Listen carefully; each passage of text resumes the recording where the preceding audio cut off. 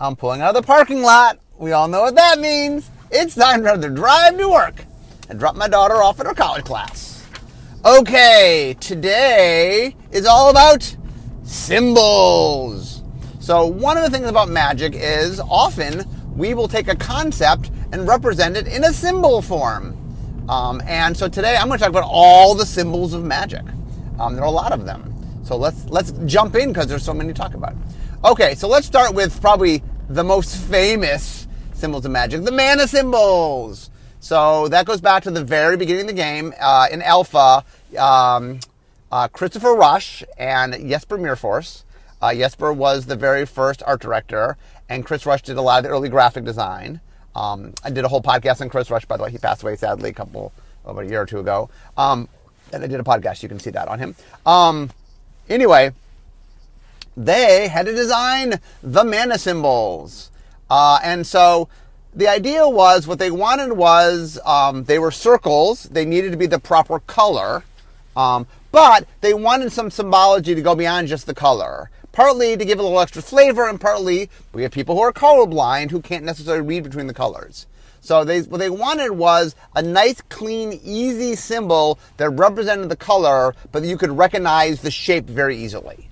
So blue and red, I think, were the easiest because blue and red have elemental qualities to them.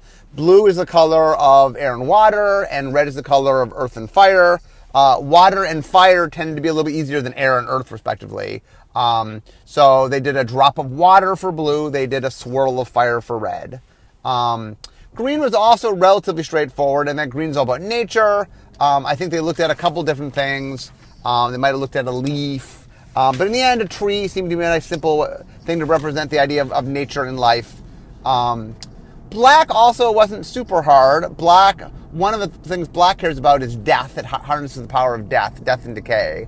And so they stumbled upon the idea of doing a skull, that a skull is a good symbology of death. White was actually the hardest of them.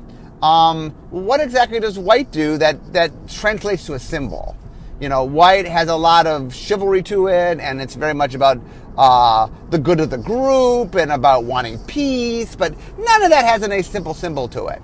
Eventually, though, they stumbled on the idea that white is the color of light, that one of the white-black is the difference between lightness and dark, that black likes to work in darkness and likes things to be creepy, but white likes things to be clean and open and aware, and so they ended up making a sun for white, so that since white's the color of light. So those premiered in Alpha in the very first game. Okay, a little trivia question for you. One of the mana symbols was changed later in the game. I think it was changed for Ice Age. So which symbol actually went through a change? Now, they didn't change what it was. It's still it's still the same shape within the circle, but they the graphic design, they cleaned up a little bit. Do you know? The answer is planes. Planes got changed. The little sun got changed. Actually, a little trivia for you. There were some promo cards made for Ice Age that did not have, it was pre the change. So there's some promo cards that are the old version of the white mana symbol. We used to do some promo cards where we'd put out cards in advance of them being in the set. So there exists some promo versions of a couple white cards that have the old expansion symbol, where the rest of the set has the new expansion symbol. Little scrapes there. Another mana symbol that premiered with the beginning of the game was the generic mana symbol. So the generic mana symbol is the symbol that goes in costs, that says, hey, this requires this amount of mana, but anything can pay for this. It doesn't need to be a particular color. It could be colorless. And that is always a sort of color to call it, like a gray circle, and it has a number in it. Or it could have an X in it if X is there's X values. But basically it has a number, anything from, I think we've done zeros and activations, all the way up to, on Hinge we have it's a million. We have a million symbol. And also I think on Mox Lotus in Unhinged, it makes an infinity symbol, I believe. But anyway, so one of the funny things about that is Arabian Nights, which was the very first expansion, Richard made a card called Aladdin's Lamp that he wanted to have a generic cost of 10. but at the time they didn't know how to fit a 10 in. They've since figured it out. So on the original Arabian Nights version of Aladdin's lamp, it has 2 5s. And that confused a lot of people. Like 55? People were very confused by it. Now, originally, when the game first premiered, there's 2 different concepts. There's what's called a generic mana symbol, and there is a colorless mana symbol. When the game first started, the colorless mana symbol, did they use it? Well, at some point we started using the colorless mana. Actually, it didn't start in alpha, but we started using the colorless mana, the generic mana symbol for colorless. So if you would tap and add a certain amount of mana, like Soul Ring, tap, add, and it would be a 2 in a circle. The problem is those don't mean the same thing. A generic mana means any mana can be used to pay this cost, where colorless means this is colorless. So in Oath of the Gatewatch, we, for the first time ever, put a colorless cost in a mana cost, which required us, now we had to differentiate between them because we couldn't use the same thing. So we ended up making the colorless mana symbol, which is diamond in the gray circle. Now it's now a standard thing that we use. That didn't exist at Oath of the Gatewatch, but you now will see that regularly showing up. Okay. Also, something you'll see a lot on Magic cards is the tap symbol. So the tap symbol originally in Alpha was not a symbol. It just said tap this card or tap : It just literally wrote out the word tap. And then eventually the first symbol they made up was a T in a circle. But eventually, once we started getting into other languages, not every language, the word for tap didn't start with T in every language. Not that every language even had a T in it. So eventually they changed it. The next version was, I think, a card. Looked like a card that had been turned. And then eventually they did the version, which is the current version, which is the arrow that goes in a clockwise motion. I should also mention at this point, in Shadowmoor, we made the untap symbol, which is the tap symbol, like reversed. I think it's like, I think the arrow is dark on the tap symbol, and so we swapped it so it's light on the untap, so I think. And it goes counterclockwise rather than clockwise.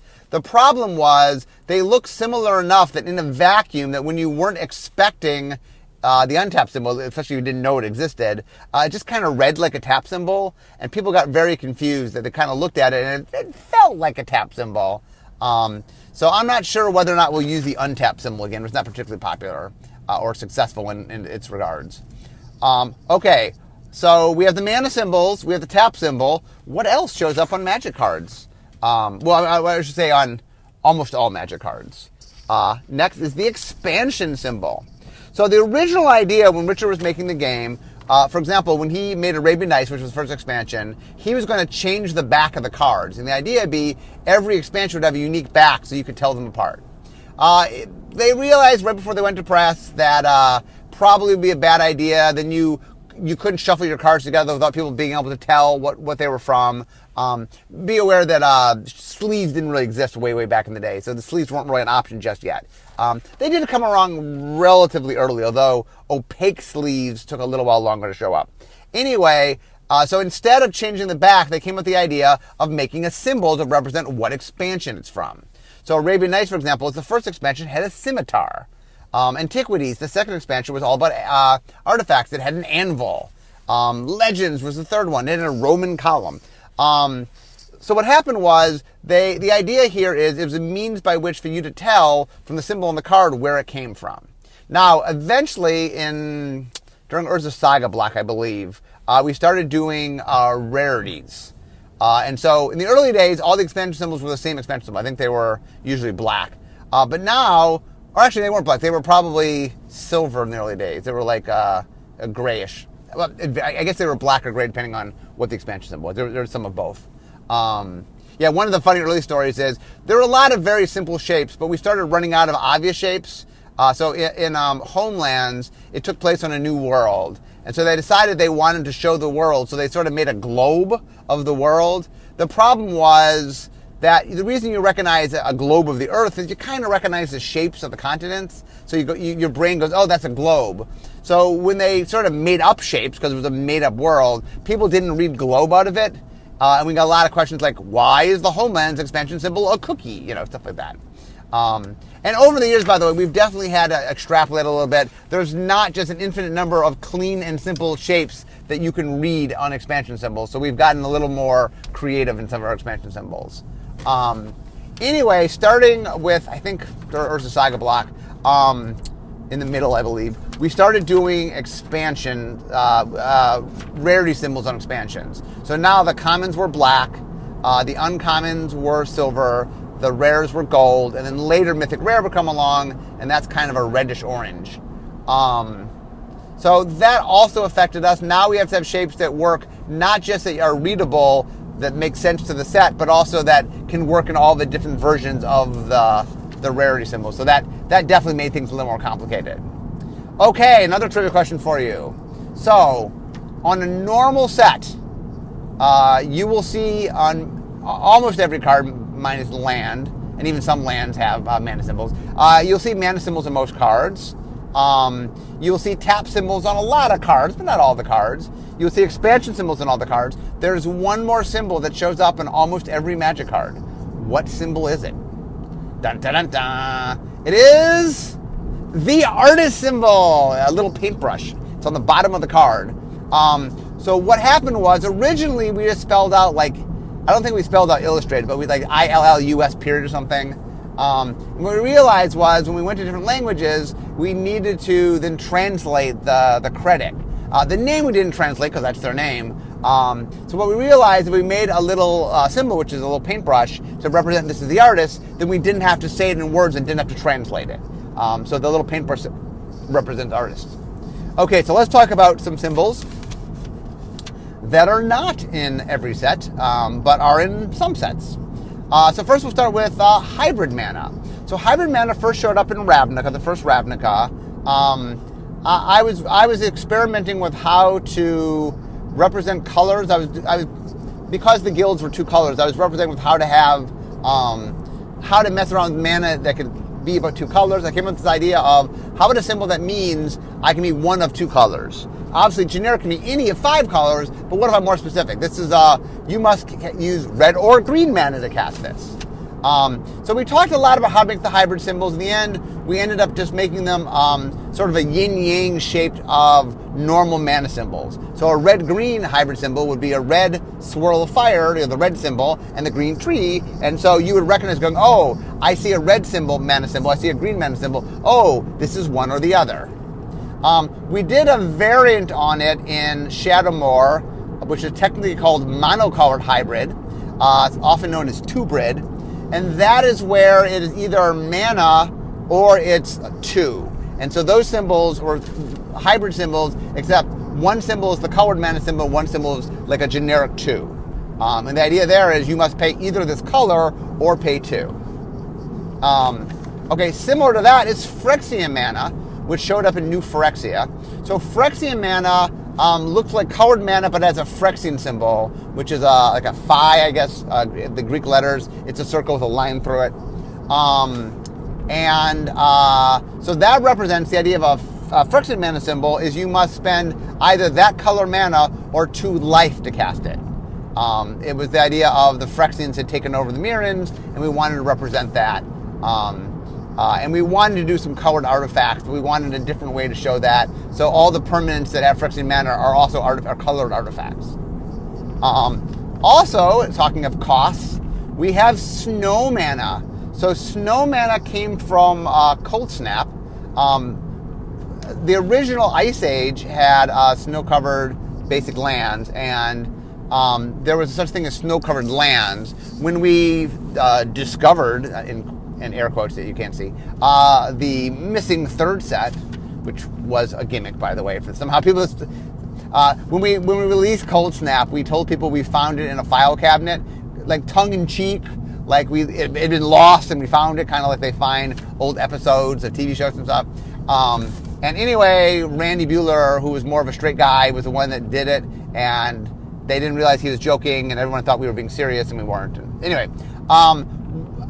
Cold Snap was a riff off of Ice Age. It was the missing third set, and so we came up with Snow Mana. So Snow Mana looks like a little snowflake, and it shows up in costs that you can spend Snow Mana. I believe any permanent that produces mana that itself is snow has the quality of snow in its mana. And you'll see it. I think we have it both. For sure, we have an activation cost. Did we put it in mana cost? I don't think we did it in mana cost. Although, I mean, it would work in mana cost. Okay, next, the loyalty symbol first showed up in Lorwyn on Planeswalkers. So the loyalty symbol, usually Planeswalkers have 3 loyalty abilities. Sometimes they have 4, and sometimes on double face cards, I guess they can have more. It's on the left side. It shows how much loyalty. Either there's a plus or a minus before the number. I'm sorry. The loyalty. I take this back. There's 2 different symbols. There's the loyalty symbol that shows how much loyalty it comes into play with, and that's the bottom right-hand corner. And then there's a variant of that shows the cost that has a plus and minus. Is that all the same? That might all be the same symbol. Slightly adjusted, I think. But anyway, the loyalty symbols show up on Planeswalkers, and it shows how much loyalty they have, and then shows them how much loyalty you gain or lose by using an ability.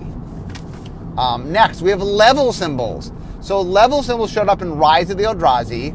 We had a mechanic called Level Up. And the way it worked is a creature that had this would have usually 3 different levels.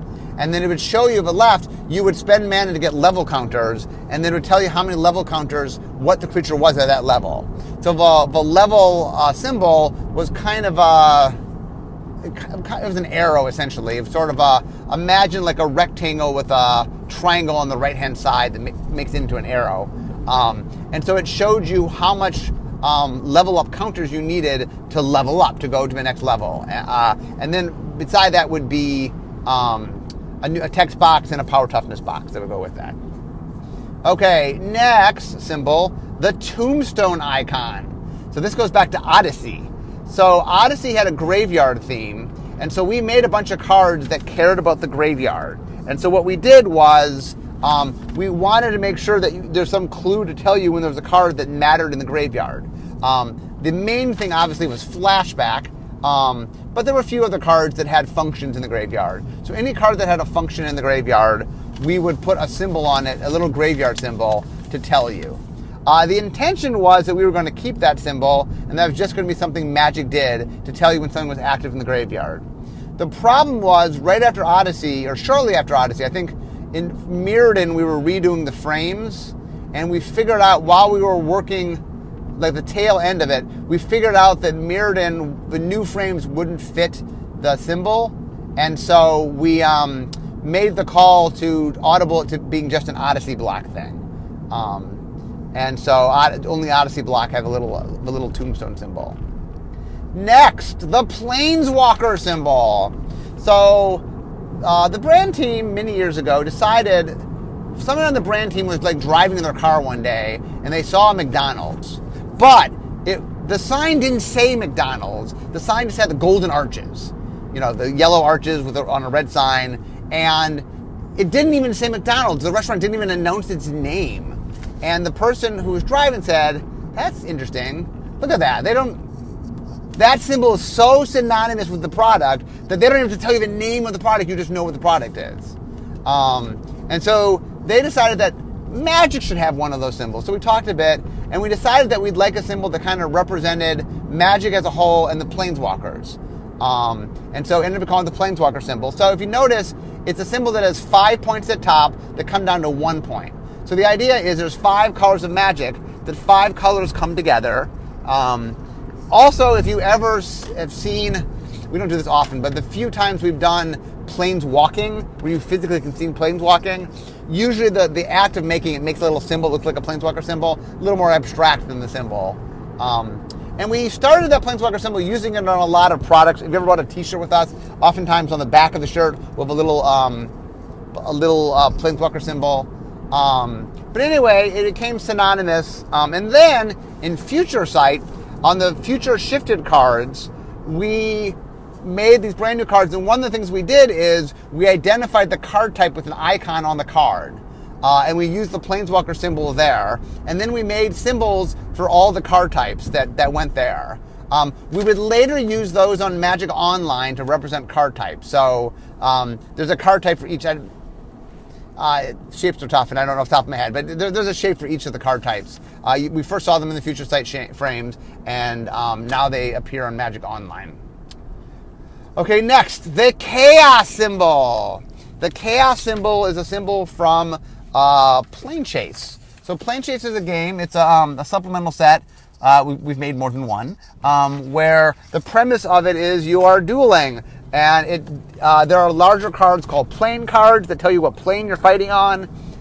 Depending what plane you're on, it influences the battle. Plane Chase was kind of influenced by something called Enchant Worlds that existed back in Legends, where only one could be in play at once and it affected how the game played. Now, the way that Plane Chase works is each turn there's a die called a planar die, and you can roll the die, and on the die is a Planeswalker symbol and a Chaos symbol. So the Planeswalk symbol means that you planeswalk and you change the plane, you go to a new plane. The Chaos symbol means that something happens on the world, and there's sets that have, or I think every world has a Chaos effect, meaning if you roll the Chaos symbol, this effect happens. So usually there's a static ability, and then there's ability that can happen. I guess some of them only have a Chaos ability, or some of them, actually, most of them have a static ability and a Chaos ability. I think some might only have a Chaos ability. We've messed around with them a bunch. Okay, the Chaos symbol. So that shows up only on plane cards and on the planar die. Next, the DFC symbol. So we've done 3 different sets of DFC symbols. The first one showed up in Innistrad. On the front was a sun, on the back was a moon. Then they showed up on Magic Origins. The front might have been the creature symbol, and the back is the Planeswalker symbol. And then we went in Eldritch Moon. Well, we went back in Shadows of Innistrad, and in Shadows of Innistrad, I believe it was again a sun and a moon. And I believe on Eldritch Moon, the front side was the moon, and then the back side was sort of this Emrakul or Eldrazi sort of symbol. So whenever we do double-face cards, there must be symbols. I didn't write this down. There also are double-face cards in Ixalan, so I didn't write that down. There's obviously symbols on those as well, and they wouldn't be the ones I just named because none of that makes sense. But they're symbols that make sense with it.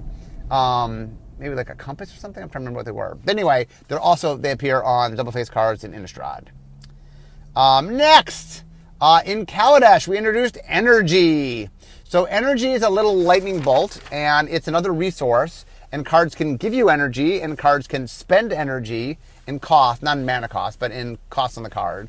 And so we made this little symbol. So it represents a token that you get, or a counter that you get to keep, and those counters can be used to spend mana. Obviously, you guys are playing. Energy is played a lot right now, so I'm sure people know of Energy. Okay, next. I'm trying to think where these came from. The color indicators. So I know we use them on double-face cards. Do they pre-exist double-face cards? I'm not sure. So what happened was I think they showed up for the first time on double-face cards. So we were making a card.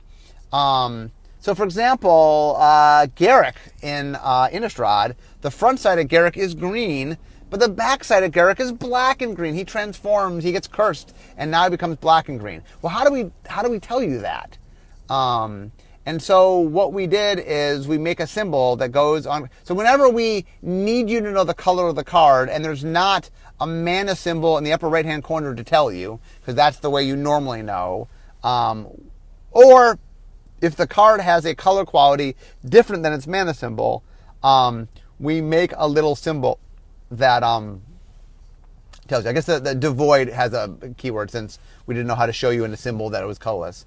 But if a card is a color other than what it normally is, or if the backside of a card that doesn't have mana cost, we have this little, it's a circle basically that's like a color usually. So if it's a red card, just the red circle. But that is used to indicate, what color it is. Okay, the last symbol is a little different kind of a symbol. So we have these things called watermarks.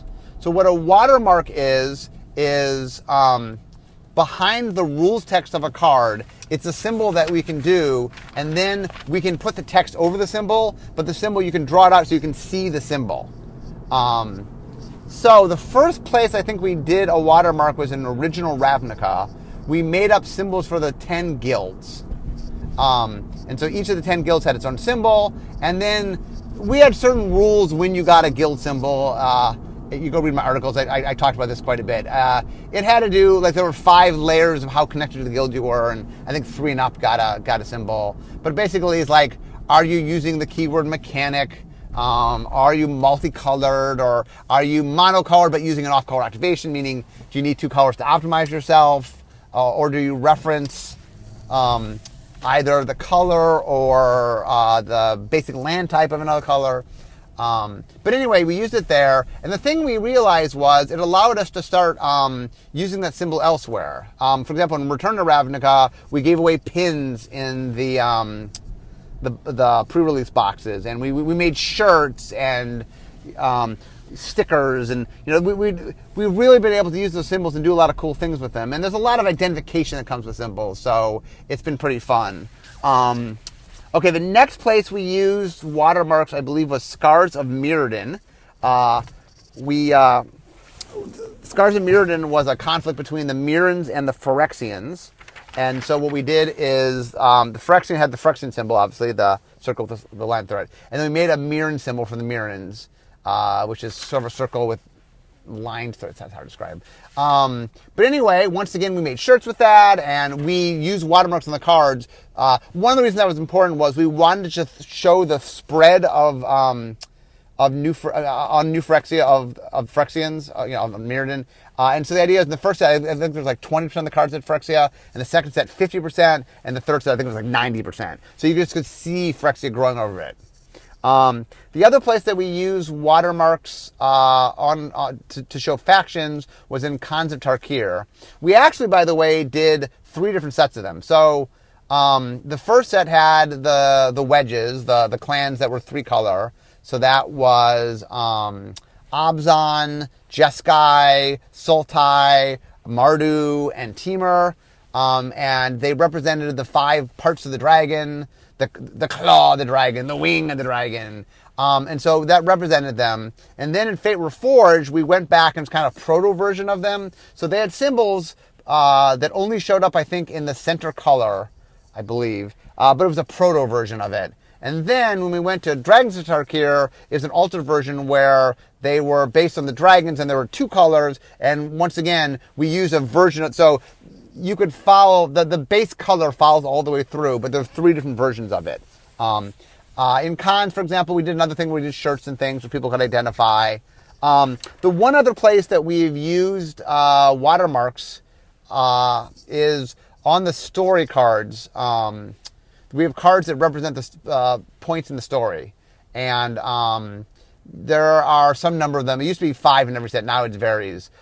There is a watermark of a Planeswalker symbol to show you that it's a story card.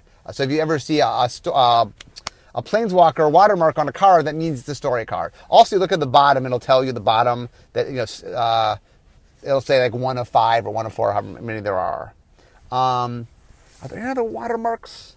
The one other symbol that you might have seen on a Magic card is the Wizard symbol. So Wizards has a little shooting star.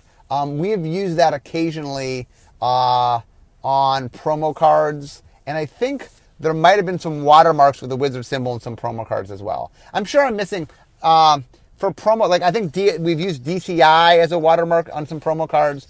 There's some watermarks for promo cards that I'm forgetting. I know we used the Wizard star. I know we used DCI. But anyway, there are a lot of watermarks. And normally, by the way, watermarks, so one of the things about a lot of these symbols is when we, the way the rules work for tournaments is whenever you see a card, you treat every card as the English version of that card, and there's a definitive version of it, and all cards are that version. So since there are some things that change between cards, like watermarks cannot be affected by rules. Same with expansion symbols. There were some cards early in Magic that did care about expansion symbols. There were cards that would wipe out all the cards from its expansion. We've redone them in Oracle so they literally name all the cards that they affect, rather because because you can reprint a card so it might not have the same expansion symbol on it. Now unsets can care, and Obviously, Unstable is now public. There was there's a watermark matter, a tiny watermark matter theme, because that's something you can care about in Silver Border that you can't care about in Black Border. Same with expansion symbols. Silver Border will care about expansion symbols. That's not something. You can care about mana symbols because that's consistent across all cards, and tap symbols are consistent across all cards, but expansion symbols are not, and the watermarks are not. But anyway, so that, my friends, is all the symbols. So one of the things I want to say that's really cool is the power of symbology that really, we've made a lot of shirts, and a lot of shirts we make are of the symbols, of mana symbols. We've done tap symbols. We've done expansion symbols. We've done faction watermark symbols. I even have a hybrid symbol. That was a specially made one. But anyway, there's a lot of cool stuff, and people really sort of identify. Symbols are very powerful, very potent. We try to balance it. We don't want to have too many symbols, because we've learned there are games where you play them and there's just like the very first thing you see is 18 symbols. Like, whoa, too much. So we try to make sure that we use our symbols carefully and not overuse our symbols. But as you can see that we've been more willing in more recent days to explore frame changes and all sorts of different things, and part of that is being willing to look when we need to get interesting new icons when they make sense. Try not to introduce too many at once or anything. But anyway, hopefully today was just a look at sort of the symbology of Magic, and there's been a lot of symbols over the years, so it was kind of fun talking it all through. But I am at work, so that means, well, we all know what that means. It means it's the end of my drive to work. So instead of talking Magic, it's time for me to be making magic. I'll see you guys next time.